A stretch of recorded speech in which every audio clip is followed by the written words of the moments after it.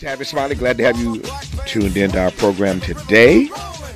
Second day back in the new year, and it's going to be a fascinating year on a lot of fronts, not the least of which is the political front. I'm pleased to be joined once again by the chair of the House January 6th Select Committee, Democratic Congressman out of Mississippi, Bennie Thompson, to talk about a number of things, including Donald Trump's continuing assault on the rule of law in this country, as you all have been following these various stories. One state says he's on the ballot. One state says he's off the ballot. It's going to be a hot mess. It is a hot mess.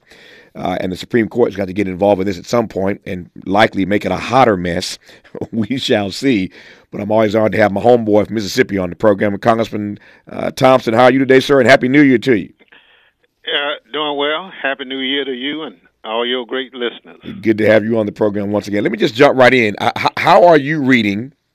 And let me just back up. I say this all the time when I reference you, whether you're around or not, that the country owes you a great debt, because there's no way that all of these cases that Donald Trump is trying to wrangle himself out of right about now, and there are a number of them, as we all know, and we are concerned about these delays in these various cases and whether or not if there is no verdict, a guilty verdict in any of these cases before Election Day, what that means and what that portends. We'll get to that a little bit later in this conversation. But in so many of these cases, certainly the ones brought by Jack Smith, there's no way that the federal government would have the wherewithal to go after Donald Trump in the way that they are, were it not for a black man from Mississippi named Bennie Thompson, who chaired that committee and brought all that evidence to the fore that's making these prosecutions possible. So I say once again, this country owes a great debt to one Bennie Thompson out of Mississippi. That said, as you watch what's happening now and reflect on the work that you all did to make these cases possible, and you see him and his legal team and all the machinations they're working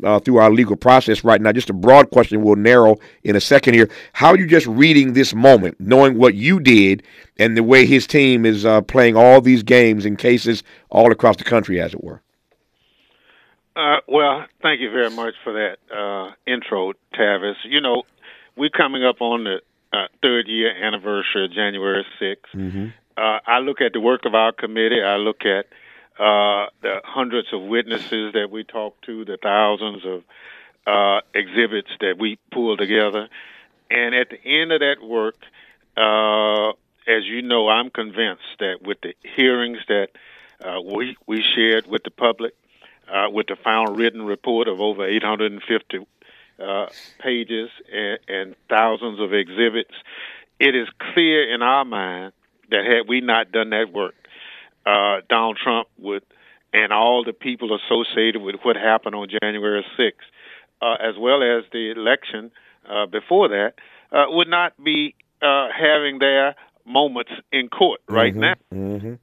The appetite, as you and I and a lot of other people have come to believe, the Justice Department was not going to make a move. Mm-hmm.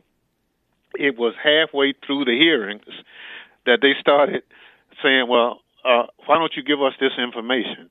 I said, no, this is our information. You have all the powers and purse strings of the government to do your own.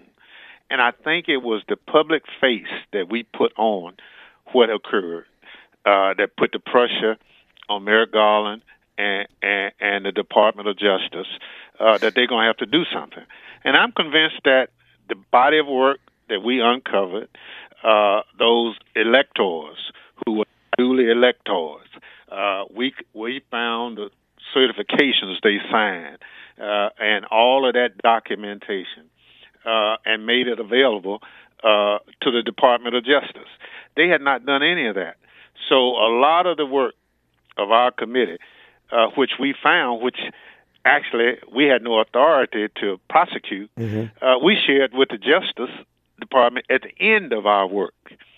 And they were upset with me as chair because I told them I'm not letting you butt in before we complete the charge that the House of Representatives and Speaker Pelosi gave us, mm-hmm. which was to look at the facts and circumstances that brought about January 6th and make recommendations so that it never, ever happens again. Mm-hmm. And to that charge, that's what we did. did. Yeah. My goal was to land the plane. Yeah. You know, Yeah. and I think the work of our committee, as you said, has opened the eyes of a lot of people. And on a daily basis, people say, "I just didn't know it was that bad." Yeah. Your My job retort is really worse than that. Worse than that, yeah. I didn't mean to cut you off. It is worse than that. I'm watching my clock here. Let me just tell you what I want to ask you when we come forward. And I don't want to get you started and have to cut you off based on this clock.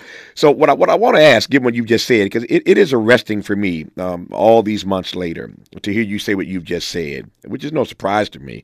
I said it many times on this radio program and elsewhere, that had you not made your move, it's clear to me that the Justice Department was not going to move. And you said the same thing a moment ago. That in many respects, for whatever reason, I think is because he's an institutionalist, as I've said before. Because he is an institutionalist, Merrick Garland was not going to do anything. But I want to ask you how we should read in this particular moment in American history, looking backwards, that our Justice Department was not going to move on this. I mean, you have to juxtapose that they were scared of their own shadow at DOJ. They were not going to move on this.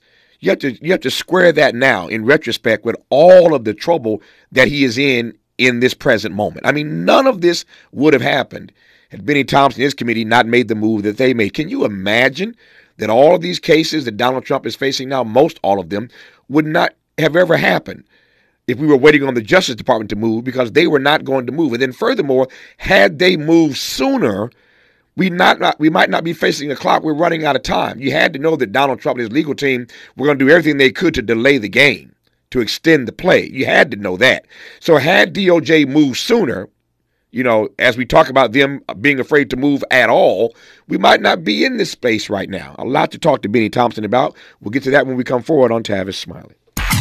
Interrogating and unpacking. That's what we do around here. You're listening to Tavis Smiley.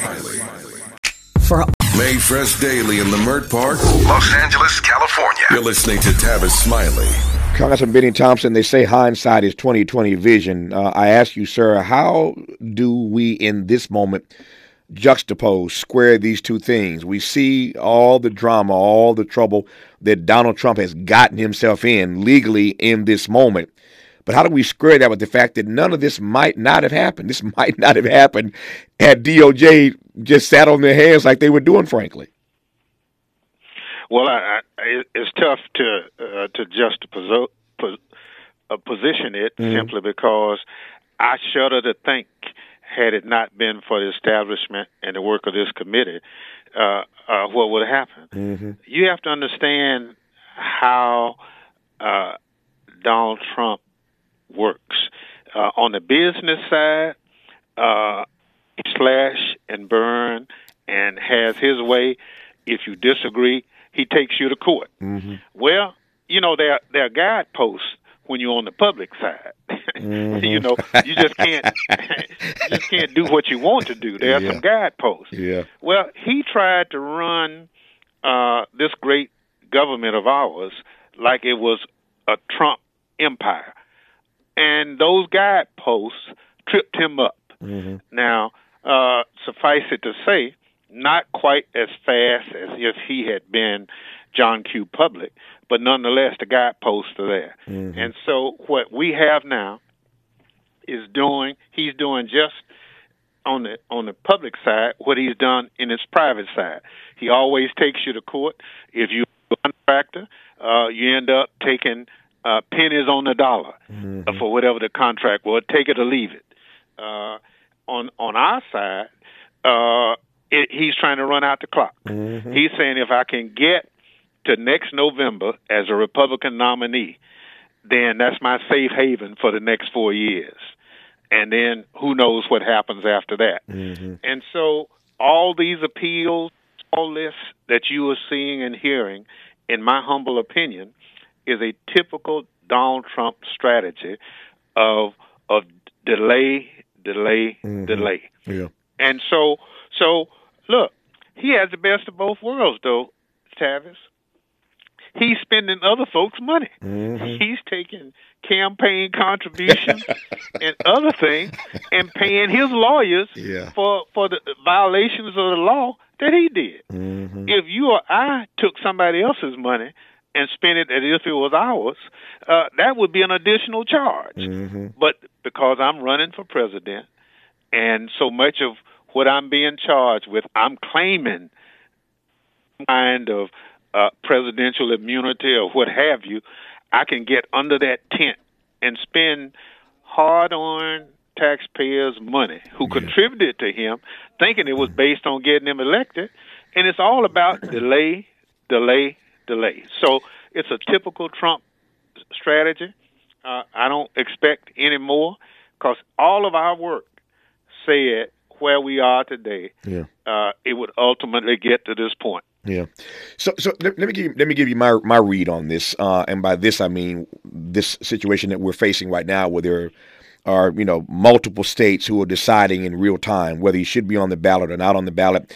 Colorado said he shouldn't be, and California, where I sit right now, has allowed him on the ballot. Maine said he shouldn't be, and now he's going after Maine. So there are all kinds of states, as you know, 15 or 20, as I recall, that are in this situation where they have to make a decision whether he's on the ballot or not. Obviously, the Supreme Court will have some say on this in the days ahead. We'll come to the Supreme Court in just a second. That said, I think, this is my read, Congressman, and I'm anxious to get your take. My read is, I think it is a mistake.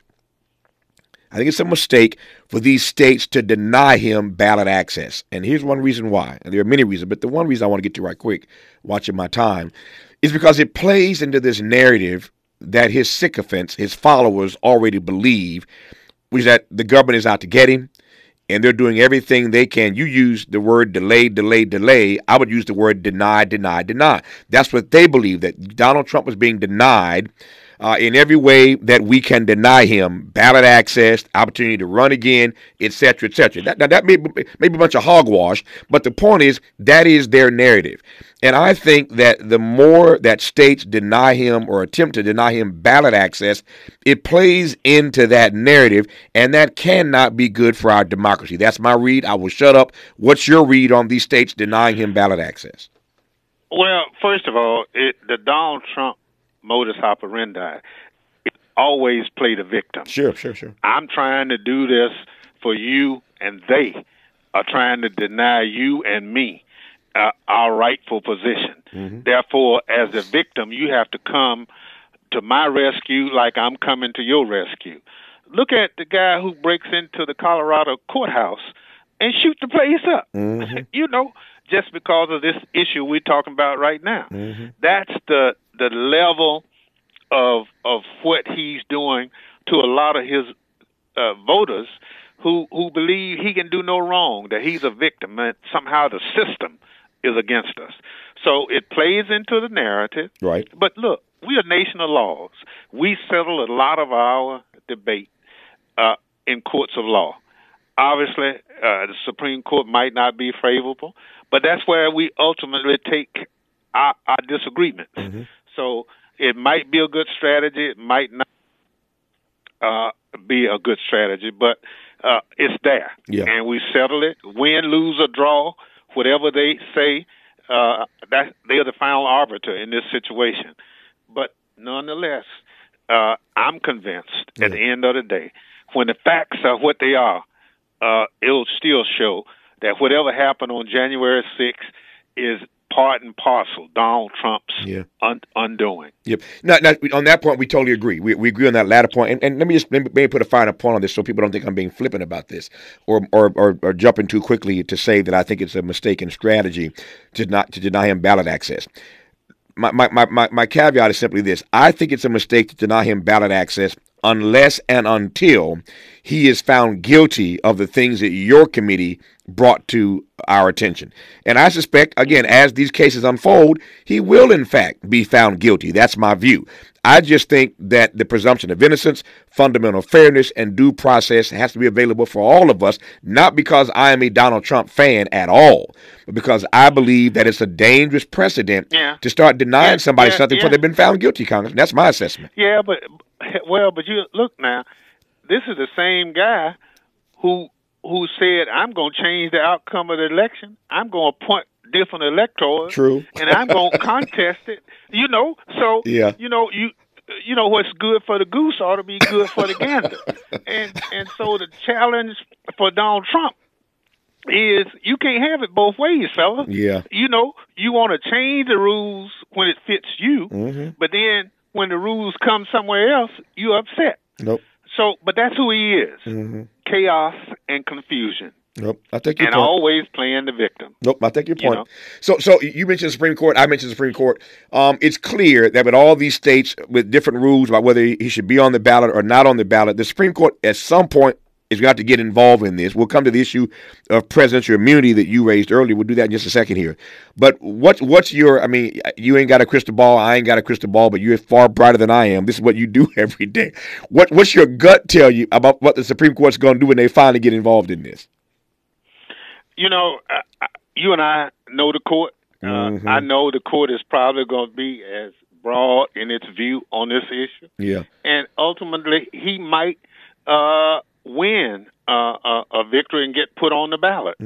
I might not like it, but I support democracy. Yeah. I support the branches of government because our founding fathers put it together and we survived this long. That doesn't mean I agree with everything that each branch does, but it is what it is. And I don't know anything any better. So for whatever happens from the Supreme Court, Bennie Thompson, and I hope everybody else will live with it. The consequences, we'll just have to get to that point and go with it.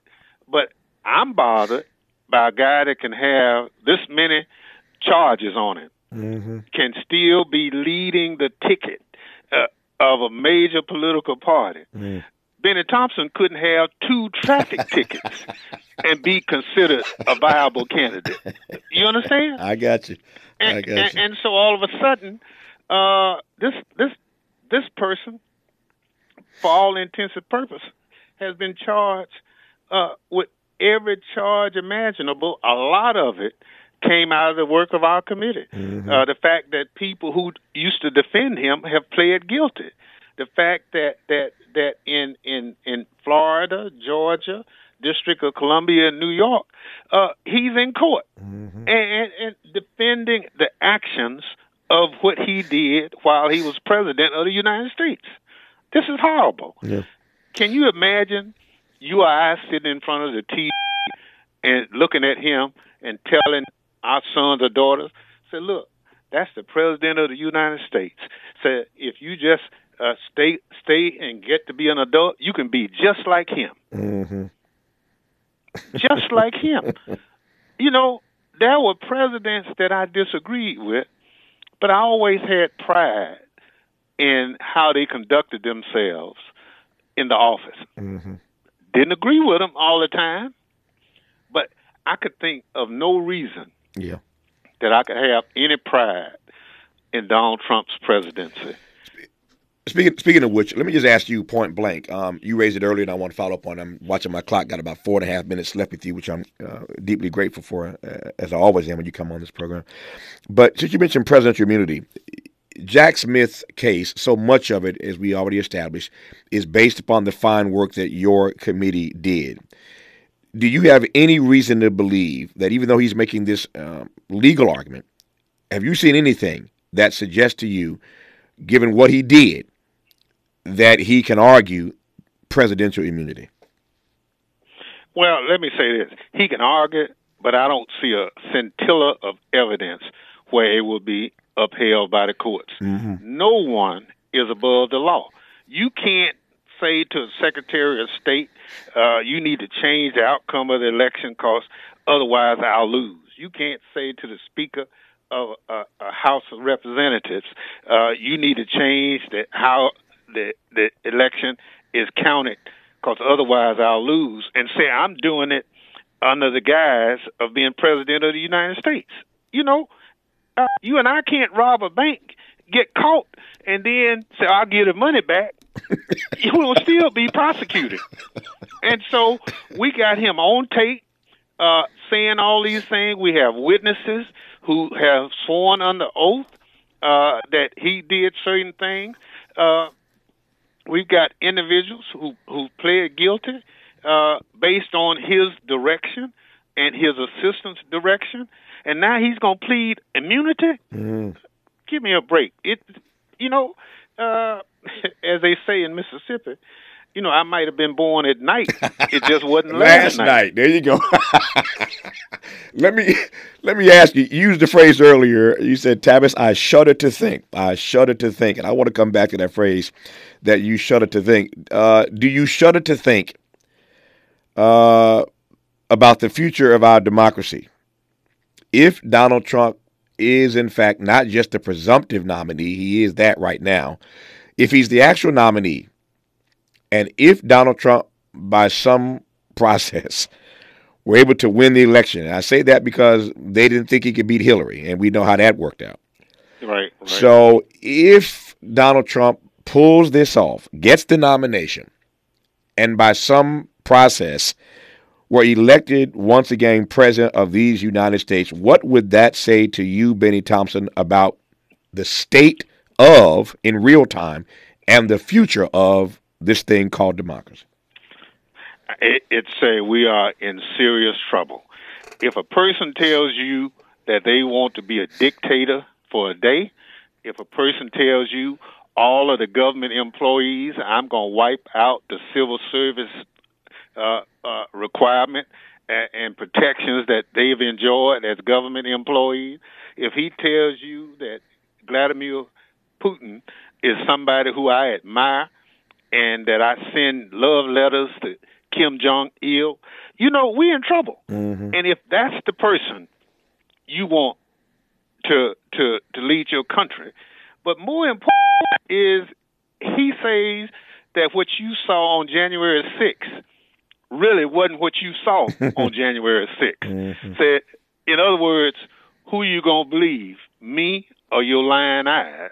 Mm-hmm. And so, Tavis, I can't think of a more darker future for this country than Donald Trump being reelected president or given another chance to do what he didn't do when he was president before. Yeah. My final question here with 45 seconds to go. If he can run out the clock, as you and I discussed earlier, and proceed toward the nomination, proceed toward re-election, God forbid, if he could pull that off into the future, how mad are you going to be at DOJ that they didn't start this process sooner? Well, it just tells me that the greatest law enforcement agency that we've ever known, called the United States Department of Justice, failed the citizens of this country because it did not pursue the prosecution of Donald Trump earlier. Yeah, he's an icon in Mississippi and an icon on Capitol Hill these days, given his brilliant stewardship of the January 6th House Select Committee. I close where I began. These cases you see against him right now would not be moving forward, even though slowly. It wouldn't be moving forward at all had it not been for the work of his fine committee. Congressman Thompson, I appreciate you, sir. Thank you for coming on the program once again. All the best to you this year, sir. All right. Thanks. Good talking to you, homeboy. Good to have you on. Thank you. More of Tavis Smiley when we come forward.